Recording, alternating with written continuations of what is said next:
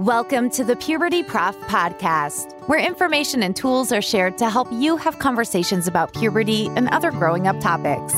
Here is your host, Lori Reichel, the Puberty Prof, a nationally recognized health educator, author of the award-winning book, Common Questions Children Ask About Puberty, and creator of the Talk Puberty app.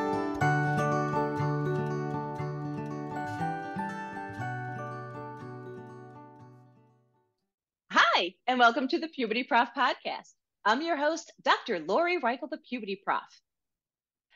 As you might know, young people are very curious, in which when we bring up the topic of puberty and adolescence, young people have a lot of questions. And that's why I wrote my book, Common Questions Children Ask About Puberty.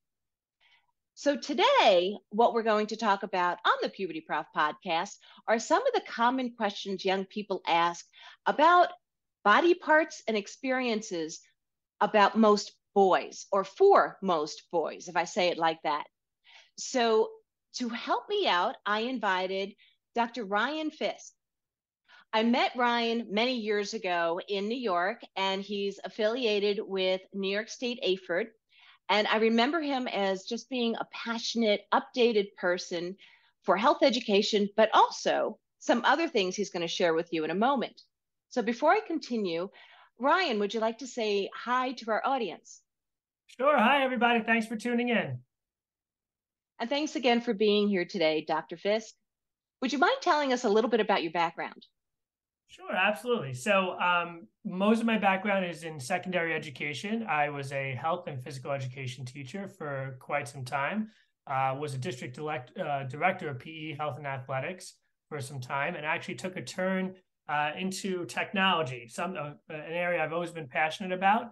I serve now as a director of technology for a school district on Long Island, and I'm always looking, and even as a health and PE teacher, I've always been looking to marry, effective technology into health PE, and now in my current role, embedding technology into all different content areas for the sake of our students, for the betterment of our instruction, and just to keep kids engaged and make learning personal, meaningful, and authentic. Wonderful. Well, thank you. And thanks for doing what you do for your school district. Thank you. Today, we're going to be going over some questions that are commonly asked that pertains to more boys. And before I start those questions, do you remember going through puberty, that experience? Yes, I do.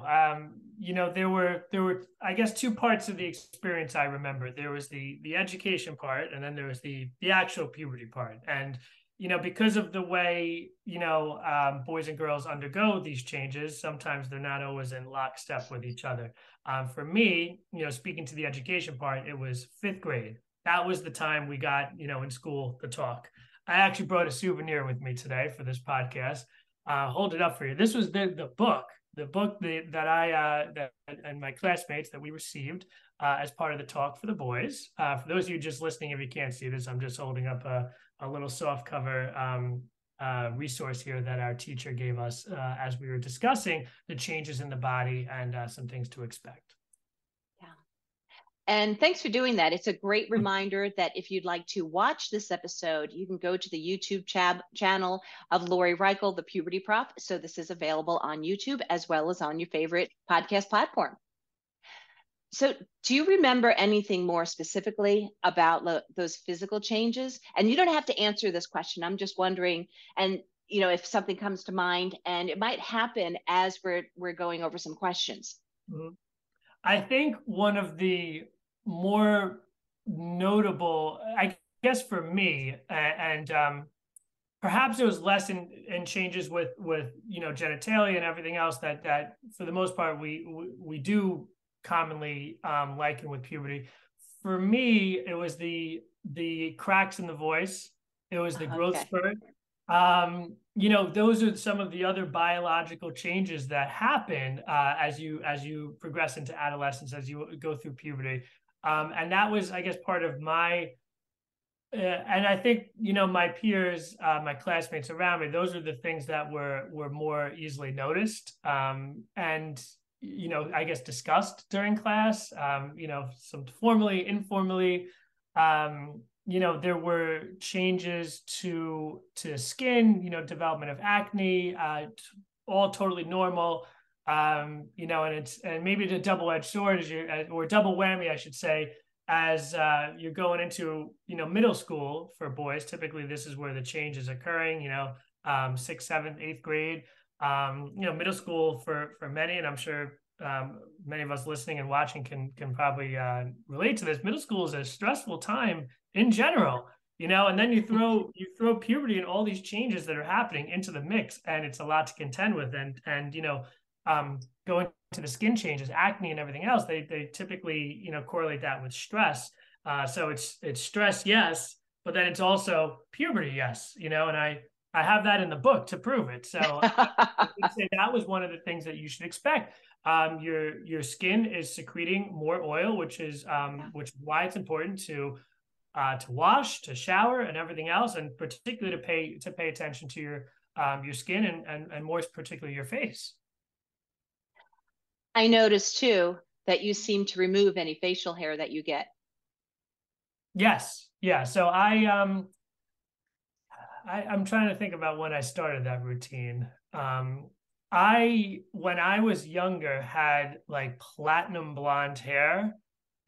So, my facial hair was light and thin. Now, not so much. So yeah, I actually, and I'm getting a little of you can't see it now because yes, I am shaving. So, I'm getting a little of the, what do you call it? Salt and pepper. So my hair up here is for the most part, like a sandy blonde, like a light brown, but I am, grooming, and the facial hair, hair under your arms, genital area, that's all part of those changes too. Okay. And to remove any of that hair is certainly a personal decision. Like when I pointed out that you have a fresh, it looks like a fresh shaved face on my side through Zoom. So, and that's a personal decision that you make. Oh, he's putting his face a little closer to the Zoom here, folks. Very funny. And can I go back to the cracking of the voice? Mm-hmm. Now, when you were younger, potentially you still had a house phone. Did you ever pick it up in which somebody thought you were a female because your voice was changing? Did you ever have that experience? I can't say I've had that experience, although okay, maybe beyond the scope of that question, I sometimes get questioned if I'm a female on the phone now. Really? Okay. So I don't. I mean, I can't think specifically to what you're saying. Back then. But I think telephones in general are not. At least for me, are not a good metric of a person's voice and perhaps gender identity either. Yeah. So if somebody's listening in and that happens to them where people misidentify them, how do you recommend they handle that on the phone? Well, oftentimes it's somebody who I don't know, who doesn't know that, and my first name is Ryan. So, we have male Ryans, female Ryans. So that name in and of itself doesn't necessarily denote gender identity. So it's usually somebody who I don't know. So they're calling me Mr. or Mrs. Fisk sometimes, my last name. So Mrs. Fisk, I'll just correct them over to Mr. Fisk. Okay. That's usually how the correction works, because they're not calling me Ryan because it's it's a vendor, it's whoever else. Okay, so you correct them quickly and you let it go. For the most part, yes. Yeah. Excellent. I think yes. I think that's a resounding yes. So if we can jump to something else you had said, and we'll look at questions that kids ask about this, and that's about the reproductive system changes, which includes that the genitals that most boys have will grow, and they'll grow proportionately to other parts of their bodies. So it's just like as our hands grow, and it looks proportional to like the rest of our arm and body parts. That's the same thing with the body parts of the external parts of the penis, the scrotum, which holds the testicles. So if we're okay to jump to some questions about that, are you okay with that, Ryan? Yeah. So when kids hear about that growth and they hear about testicles, they typically ask the question, what do testicles do? Or why do people have them? Do you want to explain the answers to that? Absolutely. So let me jump back also with the growth part as well, because Sure. I think that's an important point of discussion too. And I do remember, after skimming through once again this book, and there's a lot of information that holds true now. Folks are going to the gym, we're working out, we're staying healthy. Sometimes you're in the locker room, sometimes you happen upon somebody else, you see them, you see genitals, and you say, okay, this is, things look a little bit different. Our bodies, and I think, Laura, you said it perfectly, proportional to the rest of our bodies, we are designed in a certain way anatomically. And I think the size, of genitals and various features is, it's not it's basically how our bodies, the blueprints of how our bodies are designed. Big, medium, small. It's not an indication of how much testosterone, which we can talk about in a subsequent question as well. It's not an indication of how much testosterone or manhood a person may have. It is just how your body is designed. Some folks are tall, some folks are short, higher metabolism, lower metabolism, different waist sizes. We're looking around in the streets. We're all different people, and that's genetics, of course, plays a role in that as well. So role of the testicles, so they produce our sperm, and in the tens of millions is the reservoir. So sperm are available. That's the male sex cell, and that's what we're using to fertilize a female egg, which comes, of course, from the woman's side. Sperm are very small, and they swim around inside of the scrotum, inside of the testicles, which is located inside of the scrotum. And the scrotum plays a unique role as well, because the scrotum helps in regulating the temperature of the testicles. Sperm cells like to live in a little bit of cooler environment. They like to dial the AC up a little bit. So our bodies are 98.6 degrees, but the sperm like to live in a slightly cooler temperature, which is why the testicles and the scrotum exist outside of the male body for that very reason. You already said that the testicles are held outside the body, held in the scrotum sac. How many testicles does a person typically have? Typically, there's going to be two. Can they have one or three? Yes, the answer to that's yes. Perhaps for a variety of reasons, whether it's for surgical removal or born with an extra one, but the answer would be yes. Yes, and they can still release sperm and all that. Yeah, you just need one, because when those testicles create sperm and it's released, there are so many sperm that's released that you just need one to fertilize that egg that you referred to earlier. So how would you recommend a young person protect their penis and testicles? Like if they're concerned about them, maybe in sports or for something else? Well, there's protective equipment for, a cup typically comes to mind, especially if you're, if you're playing baseball, softball, anything where you may come into contact with a projectile, lacrosse, another sport, for example, for those of us on Long Island and Maryland, big lacrosse towns here. So yeah, there's protective sports equipment that will cover penis, testicles, and make sure that any impact would be, it was like a helmet, basically would just bounce off and make sure you don't get injured. Now, as a person who does not have a scrotum sac and a penis, I can only imagine what it's like to have those parts of the body that kind of hang and they're in your underwear.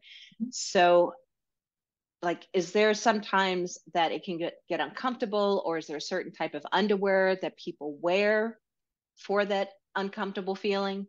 Sure. So, the two major types of underwear, we have boxers and then we have briefs. And then, of course, you have boxer briefs that are really like briefs, but look like boxers. So just to go through that. So boxers are more of a loose fitting loose fitting undergarment where there's really no support. As you mentioned, external things are hanging. So boxers don't really offer you the support. But some would argue that if you're planning to have a family, if you're older, you're mature, you're ready to consider trying to have children, boxers are sometimes thought of as the better route because they allow, remember talking about temperature regulation, they allow the scrotum to do its work of retracting up to the body when it's cold and dropping further down when it's warm to make sure that that our testicles and sperm cells are kept at the temperature they need to. Boxers will allow for that to happen.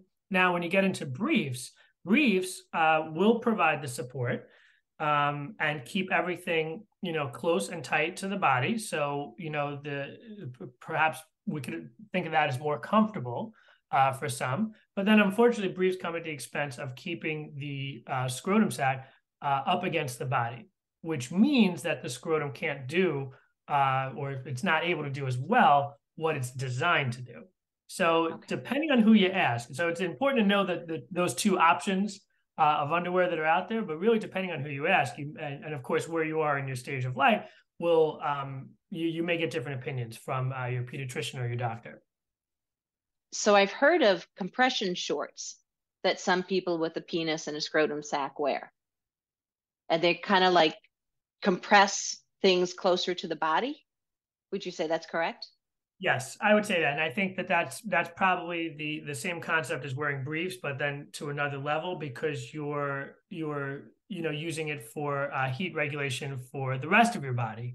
I'm an avid skier, so I wear typically, especially when going out into the cold for 8 hours at a time, like a base layer, and that's compression. That's compression everything. And that wicks away the sweat and it helps keep your body warm, just in the same way that a wetsuit does. So you made me think of another question that wasn't on our original list, and that is when a person who has a penis and a scrotum sac, it might be more the scrotum sac, say if they are wearing something that is loose briefs or boxers and it gets a little sticky and they want to readjust. Like, I don't feel comfortable when people readjust that part of their body in front of me. And I've witnessed it a little too often because of either coaching or being an administrator of a physical education department. Any advice for somebody that if they have like that happen, how they can handle that? Well, gosh, I think one thing to point out is maybe preventative measures. So I know a popular product out there. There's like one brand is Gold Bond medicated powder, for example. So that's like a baby powder with some other cooling elements in it as well. That helps to that can help with comfort, especially if it's hot out, especially if you're participating in phys ed class. There's a lot of movement, or if you're playing after school sports, there's a lot of movement. Your body's sweating. And of course, male genitalia are external. So, there is some points when if you're running, there's some contact on the inside of your thighs. So sometimes the medicated powder or baby powder can help with that. So that may reduce the need for the readjusting and also afford our young adults some more comfort too. So I guess as far as adjusting, it's an interesting question. And I know that everybody has different perspectives as to what, like, should I, blowing your nose, sneezing, and, there's other things that are, I guess part of our bodies as well, and things that we undergo and things that we have to do. And I think as an educator, as a coach, perhaps I might want to establish, some house rules if that were important to me, and and maybe just have a word if it's if you have an individual who does adjust themselves, often in front of the group, and maybe other people are uncomfortable from that as well. Maybe just pull them over, aside privately, discreetly, and maybe just have a word with them and discuss that maybe there's a better place, if possible, if they could step out or do that in a more private setting. Thanks for reminding me of that, because I actually had a course that we were online, we were WebExing, and a student got up and readjusted themselves. And I was like, okay, remember, everybody can see you. And they didn't take the hint. So I actually had to meet with them one-on-one. And he was amazed that he did that. He's like, I'm really sorry, I didn't mean to. But sometimes we have to do that to speak with someone one-on-one. Right. Because it was very apparent. It was very apparent. So I do want to remind people that are listening in that if you have a vulva, please don't use powders easily in the genitalia area, because we have the area that can go into the vaginal opening, and there's some research to support that things are not healthy for the inside of the vagina. So please, if you have a vulva, watch what you put into that area of your body. So let me jump to something else that you brought up earlier, and it's the question of, does size matter? Because I've heard some kids go, well, if you have a bigger penis, that means it's better. How would you answer to a person that size doesn't matter? I mean, I think I'm going to go back to, what I had touched on before, is that, we are all designed, genetics serve as the blueprint for how we are going to grow and develop. And that's the good and the bad. Some of us we harbor genetic mutations, and then that could manifest itself in, not to be doom and gloom, but that can manifest itself in complications and things that you need to be aware of at some point in your life. So we're all, we have chromosomes that are written a certain way that basically dictates how we're going to grow and evolve and develop. And that includes genitalia as well. The size of a boy or a man's penis is not indicative of manhood or how much testosterone is in the body. And testosterone is a male hormone that females exhibit as well, but it's more prevalent in our males. So it's not indicative of that either. It's just part of our blueprint. And that's how I'd respond to that. There's no good, better, best in terms of the size of the penis or the testicles. This is just how we're designed. Now we're coming to the end of today's recording, in which Ryan's going to come back for another episode and talk about more things, more common questions children ask, particularly about occurrences to most boys. So he'll be back. But before we end today, is there anything else you'd like to share, in which we did already cover a lot? If you have nothing else to share, how can people get in touch with you? I think this was great. I love the questions. It was great to be able to share. I thank everybody for listening, and for those of you that are on YouTube for watching. If anybody would like to reach out, you can find me on Twitter at Ryan_Fisk. There's an underscore between the Ryan and the Fisk. So that's me on Twitter, or you can visit www.fisk, that's fisk.nyc, to learn more about me and to get in touch if you need anything. And I'll make sure that I have those links in today's description for the podcast episode, in which, Ryan, I thank you so much for being here today. Thank you.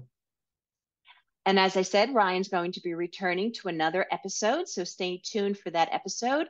And if you would like to get in touch with me, remember that you can email me at pubertyprof@gmail.com, or go to pubertyprof.com and check out my website. You can fill out a comment box there, and feel free to recommend future episodes and all that. And if you want to know more questions about what children ask about puberty, check out my book. It's The Common Questions Children Ask About Puberty, and it's won some awards, including the Mom's Choice Award, which I'm really excited about.